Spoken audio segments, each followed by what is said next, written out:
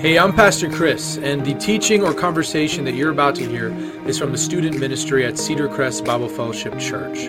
If you have any questions or you'd like to get into contact with us, please visit us on our website at cedarcrest.church/students.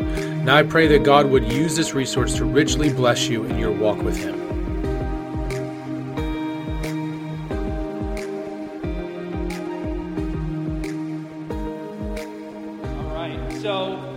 Bit of an introduction for those of you who have not been with us as we've been going through John. And I want to hear from some of the folks who have been with us as a review. These can be simple yes, no, or one-word answers. But early in chapter 1, if you remember, we were introduced to a man, not Jesus, that will take the stage again in this portion of Scripture. Does anybody remember who that man was? Who is the man in John chapter 1?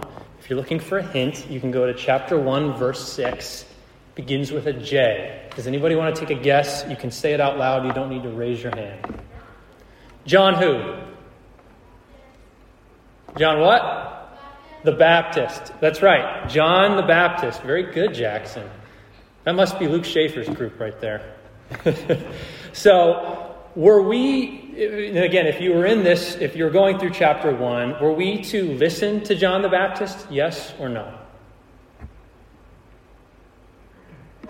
See, so, yes, correct. Okay, we're getting some participation from the youth leaders, but I need some of the students to participate. These are yes or no questions.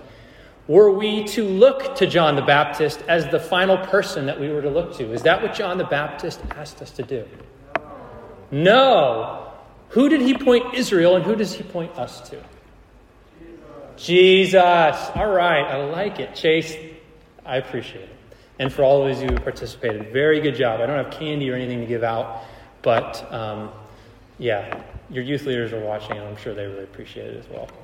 But the main theme here, like John the Baptist, is every Christian should strive for the exaltation of Christ in their lives. That's the main theme of the verses that we'll be going through today. And along this theme, there's really going to be two main points that I'm going to take us through, that the text will actually take us through, that's going to guide our time together. But before we get into those points, there's a little bit of a background here, that in this section of Scripture, we will see a transition occur. The transition that we're going to see is a transition from John the Baptist's ministry to Jesus' ministry. This transition is going to be symbolic of something even more prominent. It's going to be symbolic of something of a transition from the Old Covenant that we would see in the Old Testament up to this point in time to the New Covenant. Jesus Christ and the New Covenant is now being inaugurated in here. And this is something substantial in the Scriptures. Because in the New Covenant, we now see that it is going to be fulfilled in Christ. In the Old Covenant, we had the law and Moses, which could not save us. But now we have the coming of a Savior and a new covenant that by grace, through faith, God's people would ultimately be saved. Similarly, this portion of Scripture is really the fourth successive kind of section that will point out what this transition looks like from an old covenant to a new covenant. Mind you, this new covenant is something better, and it's okay to say that it's better because the author of Hebrews actually says that it is a better covenant. The new covenant is a better covenant. So in chapter 2, if you remember the wedding at Cana, or if you've ever read it, we see that during that they run out of wine and Jesus turns water into wine. And we hear the comment made that the new wine is better than any of the other wine that they've ever had or tasted throughout, not only at the wedding, but from what they've had before. And this is a symbol of what will happen now of Jesus and his ministry in the new covenant. The old wine was the old covenant. The new wine that Jesus would bring forth is representative of his new covenant. We would also see it in chapter 2 when Jesus cleanses the temple. And then in chapter 3, as we saw in the last 2 weeks, that Jesus fulfills a prophecy, something that had been predicted long ago from Ezekiel of water and spirit regeneration. And he proves that his death is ultimately the fulfillment from what was seen in John chapter 3 that was referenced in Deuteronomy of the bronze serpent being lifted up. If you remember in that chapter, the people of Israel in Deuteronomy were being bitten by snakes. God had put judgment upon them, and they were being bitten by snakes and being poisoned and killed. But God, in his grace and his mercy, told Moses to make a bronze serpent and lift it up, and those who would look at it would be saved. That was a foreshadowing of Christ, that those who would look upon Christ who was lifted up on a cross, they too would be saved. And we see that Jesus is fulfilling those things. Now here in this chapter, what we're going to see is that Jesus would surpass John the Baptist.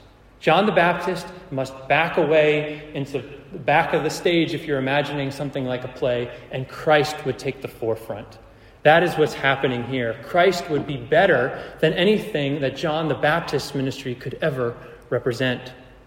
So as we go into this transition now, there's verses 22 through 24 that I'm going to read for us. And we're going to kind of go section by section. We're not going to read it all at once, so we can kind of go through this together. So it says in chapter 22 of verse 22 of John chapter 3, it says, "After this, Jesus and his disciples went into the Judean countryside, and he remained there with them and was baptizing. John the Baptist that is, also was baptizing at Aenon near Salim, because water was plentiful there, and people were coming and being baptized. For John had not yet been put in prison." Here we see a transition statement, and this is just simply an aside that as you read your Bibles, when we see words like "after this" or "therefore," we want to pause. We want to say, what is the therefore? Or "after this," what is that referring to? Whether that's from the previous chapter or from the previous section, it usually indicates either a transition or it's being predicated off of what we had just read. And that's what we're seeing here. So the "after this" is indicating now, after Jesus had spoke to Nicodemus, there's a transition. Jesus and his disciples go from the main popular parts of Judea to the Judean countryside. And John and his crew now go and they're baptizing in another part where water's plentiful as well. That's kind of the scene that we're looking in here. Now, when we hear the word baptism, I'm just giving you some context so when we look through this, you have a better understanding of what's happening. Baptism was similar but not identical to what it meant in the New Testament. John's baptism was simply a baptism of repentance. It was a repentance of sins, and he was encouraging them to not only repent of their sins, but look to the coming Messiah. Remember, he was a foreshadowing, making way for Jesus Christ himself. John's ministry wasn't to gain attention for himself, it was to point to Christ. So his baptism was pointing to a coming Messiah. Now, as New Testament believers, have any of you been here? Have any of you been baptized here? So a few of you have. It's okay if you haven't. But you know that as a New Testament believer, the baptism now is a little bit different than what John was talking about. John's represented this. It was an outward symbol of an inward change in heart. Similarly, we have an inward change in heart. But what the baptism now also represents for us is our union with Christ in his death, burial, and resurrection. We, as new believers now in Christ, have died to our old selves and been brought to life with Christ, and it represents our union with him as well. So there's some slight differences in baptism that we want to understand here as we go through this. But nonetheless, I want to continue. And that'll take us to our first point of tonight that will help guide our time. As I mentioned, the main theme is every Christian should strive for the exaltation of Christ in their lives. The first reason why, and the first point, is that we should exalt Christ because it will be for our ultimate joy. We should exalt Christ because it will be for our ultimate joy. Look with me at verse 25. I'm going to read through verse 30. "Now a discussion arose between some of John's disciples and a Jew over purification. And they came to John and said to him, 'Rabbi, he who was with you across the Jordan, to whom you bore witness, look, he is baptizing, and all are going to him.' John answered, 'A person cannot receive even one thing unless it is given him from heaven. You yourselves bear me witness that I said, I am not the Christ, but I have been sent before him. The one who has the bride is the bridegroom. The friend of the bridegroom who stands and hears him rejoices greatly at the bridegroom's voice. Therefore, this joy of mine is now complete. He must increase, but I must decrease.'" So as we look at these first few verses of this section, we see a discussion arising between John's disciples and a Jew. We know that it's just one particular Jew here. We don't know if he came also because he was seeking repentance and baptism in accordance with John's baptism, or if he was just coming to rustle feathers like like Jews had done earlier in the chapters of the Gospel of John. We really don't know that, but we say that the conversation and the discussion seems to be about purification. Now, when we look and think about purification, I went through baptism. Now I want to talk about purification. Purification, think Old Testament Jewish ceremonial law. Like in Exodus or Leviticus, God had given his people not only the moral law, like 10 Commandments, but he gave them ceremonial laws. Purification was actually designed for the priests at this time, that they would clean themselves before entering the tabernacle and doing their priestly duties. It was simply a ritual that God had commanded for the people, or the priests of that time. We know now in the New Testament with the death of Christ, those are null and void. We no longer need to apply those things because they were fulfilled in Christ. But the point is that they were talking about this purification, and all the way back in Moses' time, now to the point of the text that we're in here, we will see that purification was still being held by others as well. And what's important to note about that is that this purification was now taken from just being exclusive to the priests as a law for the priests for doing their priestly duties. It was now set as a burden on the people now that they now needed to follow these purification rites as the law of God. So what they've essentially done is they've added to the law of God. They've said, not only do you need to follow these things, but they then, through their oral traditions, started to create traditions and things of that nature that would put this burden on people now that they needed to do these purification rites. It was kind of crazy. It was burdensome on the people. And that's the subject, really, of what they're talking about. And it was wrong for them to put that on there because it would add to God's law. And we always want to be careful that we don't do that. So with that being said, when we go one verse further in chapter 20, in verse 26, they say, Rabbi, he who was with you across the Jordan, to whom you bore witness, look, he's baptizing, and all are going to him. We start to see that it really wasn't about some innocent little discussion about purification and baptism. John's disciples started to get jealous. They start to get jealous of Jesus' ministry. Jesus is now starting to gain popularity. And that takes us to an application for you and I right here at this point. We should not be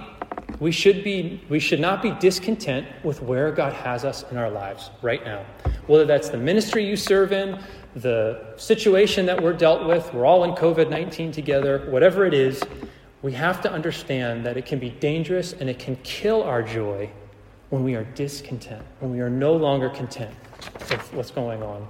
And the heart of the disciples here was they were discontent and they were jealous. They were jealous of Jesus' ministry. And in fact, they were using exaggerated words like, all are going to him. Well, they clearly had people coming to them in their ministry as well to baptize.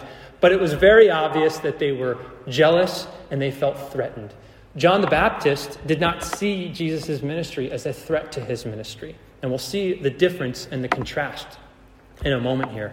When we look at John's response, we see that we must rather humbly acknowledge, like John, that our calling and the ministry that God called us, or the ministry and vocation, is from God. It's not from ourselves. The situation that you're in now, where you go to school, what you do, all of those things are from God. All of those things are from God. And John acknowledges God's will for his life in the ministry that God called him into. He says, a person cannot receive even one thing unless it is given him from heaven. So he recognizes and understands that everything that God, his very own ministry that God has entrusted to him, was from God. It wasn't something that he manifested or made complete on his own. It would require action of him, but it would ultimately come from God. And we also see that John knew his purpose.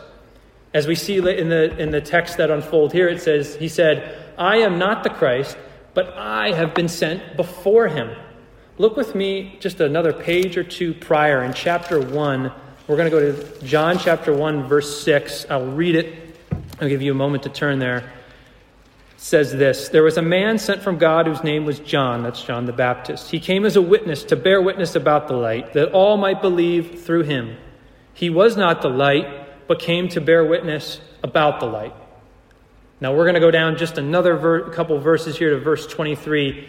He said, I am the voice of the one crying out in the wilderness, make straight the way of the Lord, as the prophet Isaiah said. His mission from God, his goal and his ministry and his purpose was actually to not point to himself, not to build a ministry for his own fame and glory, but it was pointing to Christ. He was saying, don't look at me, look at Christ. And that should be the posture of our lives, where we are.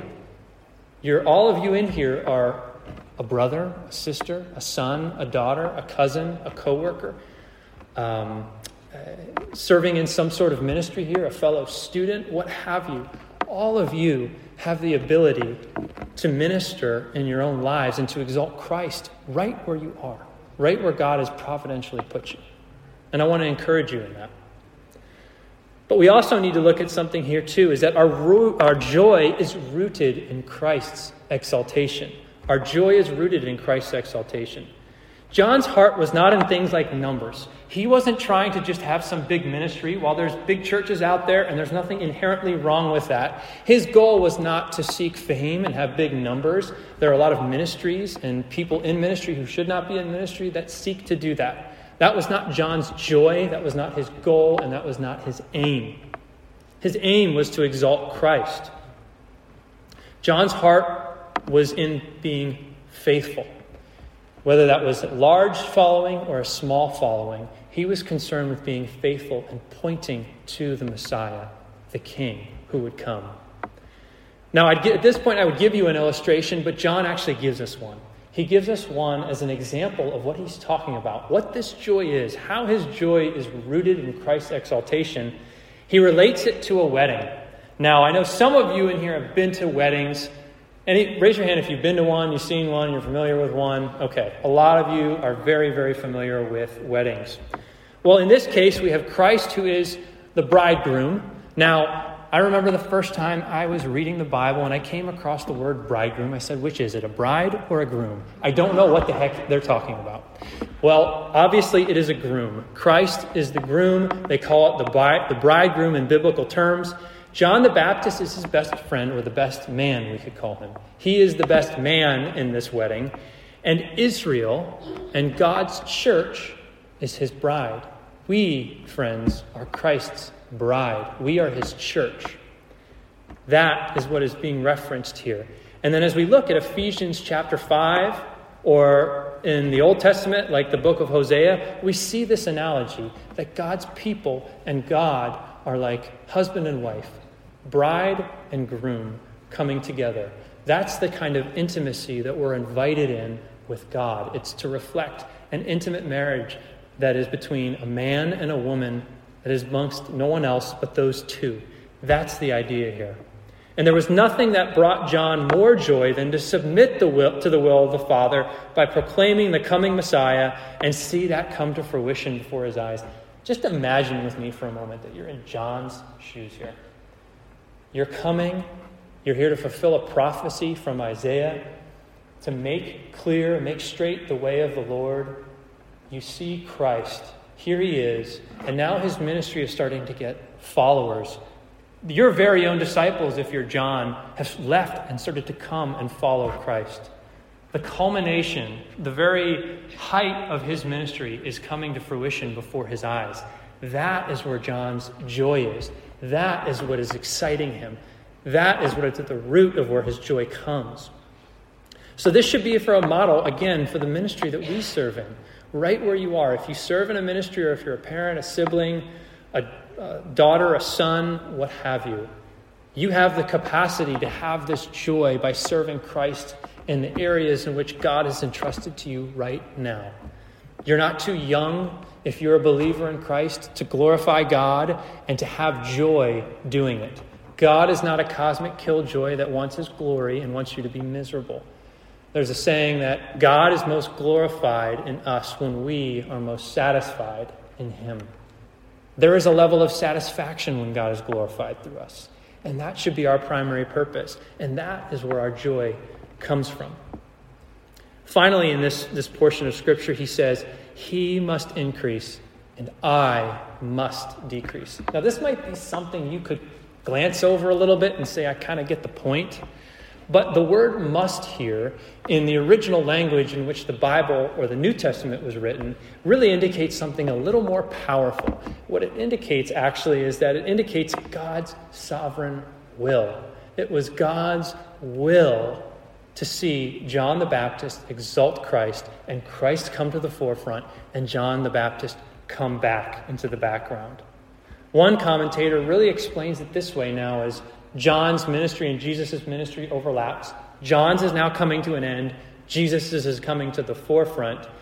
It's not like John's going to keep his doors open for business anymore. His ministry has now come to an end. The culmination of his ministry is really Christ coming up, Christ's exaltation and glory. So all his disciples really aren't intended to continue to follow John after this. He's here to say, hey guys, what are you still doing here with me? Follow him. My ministry doesn't need to continue anymore. Christ is here. That's the purpose of what's going on. That's why he says, he must increase, but I must decrease. John's ministry isn't really going to be open for business anymore. And that's okay with him. His joy is seeing the bride and the groom come together, and he celebrates like a best man. So as John the Baptist finishes his explanation that exalting Christ was his ultimate joy, he also explains that we're to exalt Christ because of his supremacy. That's point number 2. We're to exalt Christ because of his supremacy. Read with me now through in verses 31 through 36. He who comes from above is above all. He who is of the earth belongs to the earth and speaks in an earthly way. He who comes from heaven is above all. He bears witness to what he has seen and heard, yet no one receives his testimony. Whoever receives his testimony sets his seal to this, that God is true. For he whom God has sent utters the words of God, for he gives the Spirit without measure. The Father loves the Son and has given all things into his hand. Whoever believes in the Son has eternal life. Whoever does not obey the Son shall not see life, but the wrath of God remains on him. So as we see here in the first 3 verses of this portion, John was really limited what he could do in his ministry, much like you and I are limited in what he could do. He could call people to repentance. He could give them a water baptism, but it's really just like us jumping in water. Our out exterior would be clean, but it would not necessarily mean an inward change in our hearts, which is really at the heart of what needs to be done. It's not the exterior, but it's the interior. And he was called by God to prepare a way for the Messiah, as we saw in chapter 1, verse 23. But he could not do, as I mentioned, what Jesus was referring to earlier in this chapter when he encountered Nicodemus. He could not bring from above the new birth or regeneration in our hearts that Christ could. He says in verse 31, he who is of the earth belongs to the earth and speaks in an earthly way. So true regeneration, however, and salvation could only come from above in Christ. While John's ministry was limited, we have the better new ministry of Jesus that didn't have these limitations. It could bring about new birth and regeneration. It came from above because Christ came from above. We see that similarly, they're heavenly things that came. As I look at John chapter 3, verse 6, I'll read it for you if you aren't able to turn there. It says this, that which is born of the flesh is flesh. That which is born of the Spirit is spirit. Each one of us in here in this room are born from our parents of flesh and bones. A physical birth, if you will. But what's needed for belief in Christ is a new birth that would come from above. It would come from above. There is no earthly mechanism that we can do to save ourselves. It would require God himself to change our hearts. It would require God himself to come down and to remove our hearts of stone and give us hearts of flesh. That is the new birth, and that is regeneration. But we see also that no one received his testimony. In John chapter 1, verse 11, John is also repeating here what we see in chapter 1. As he stated earlier, that his own people didn't even receive him. And as we spoke of from before in previous weeks, what that means is that even people who came face to face with God, Jews who knew the scriptures in and out, didn't believe him when Christ hit him right in the face. Not literally, but when he was right in front of their face. It speaks to our spiritual death.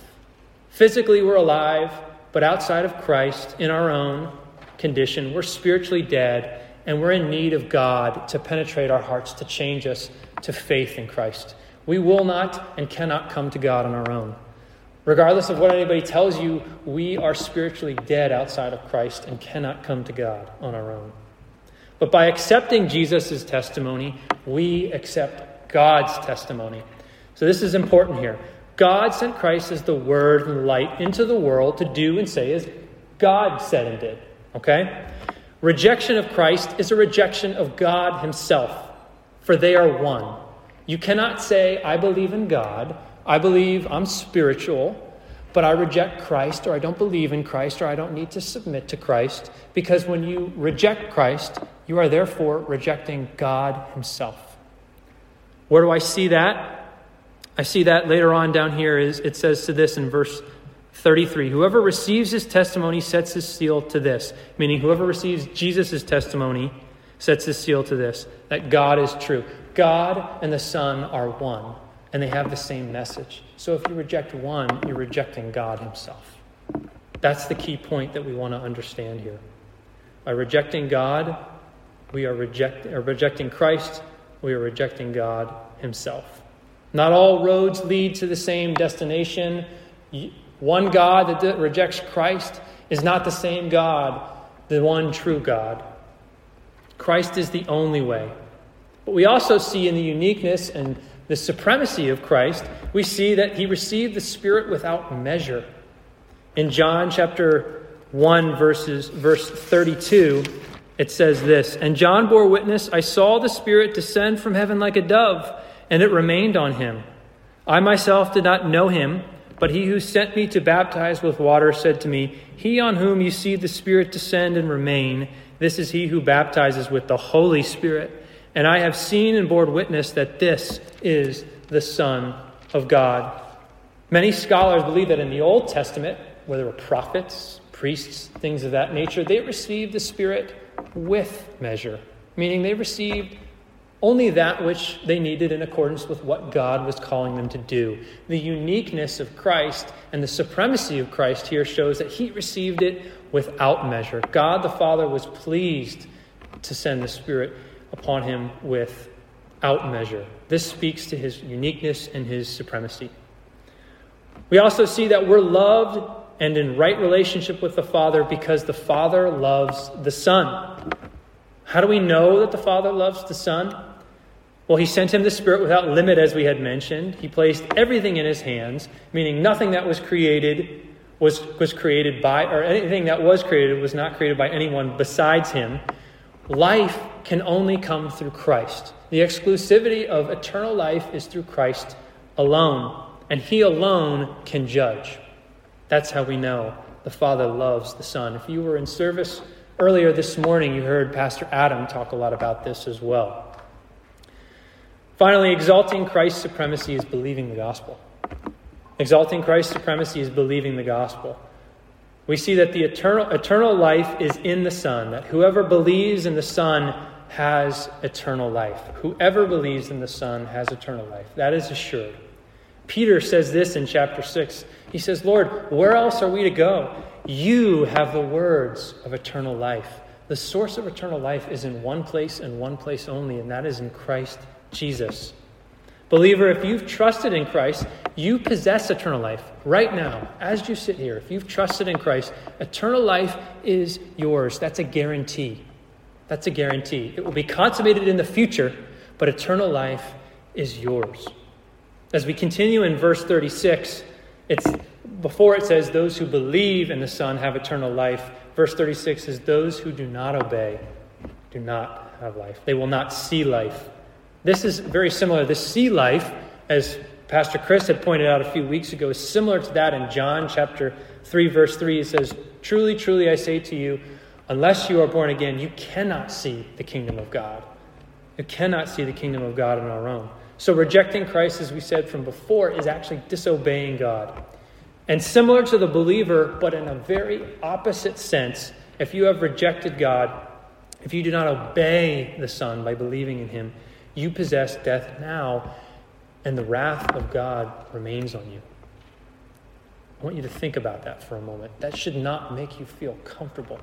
A holy God who looks on his creation now sees a sinful and rebellious people. and he sent us his Son. By rejecting his Son, the wrath of God remains on them. The verdict is already in, but the sentence is not yet complete. I want to encourage you that if you have not accepted Christ, God is patient and merciful, but only for a time. But only for a time. And I encourage you now, do not waste, do not take time to delay. If you do not know Christ, talk to your youth leader, talk to your parents, talk to me, talk to somebody who is a believer who can help you. We want to see you come to Christ. We want to see the lost saved. We want to see you enjoy the joy that we can enjoy in exalting Christ and being reconciled to God. So if you have not trusted in Christ, I ask you to trust in the promises of God incarnate, what you have seen here in these very pages that we have read through, in these very verses about the testimony of who God is, the testimony that John the Baptist talked about, the testimony that we saw all the way from the beginning of the Bible in Genesis, that Christ is the one who can take away our sins. So repent and believe, and you will possess eternal life, and you will be reconciled to God. That's a surety. There is no ifs, ands, or buts about it. Belief in Christ and repentance. You will be granted eternal life. The wrath of God that remains on you was absorbed by Christ on a Roman cross, so that whoever believes in him is not condemned. This is a free gift. You are saved by grace through faith in Jesus. And I pray that would be true of all of you. So in summary, as we wrap up our time here, what I want to summarize is the main point, the things that you want to think about as we start to now go in our small groups is every Christian should strive for the exaltation of Christ in their lives. That's the central theme of what we talked about. We exalt Christ because it will be for our ultimate joy, and we exalt Christ because of his supremacy and his uniqueness. Let's pray.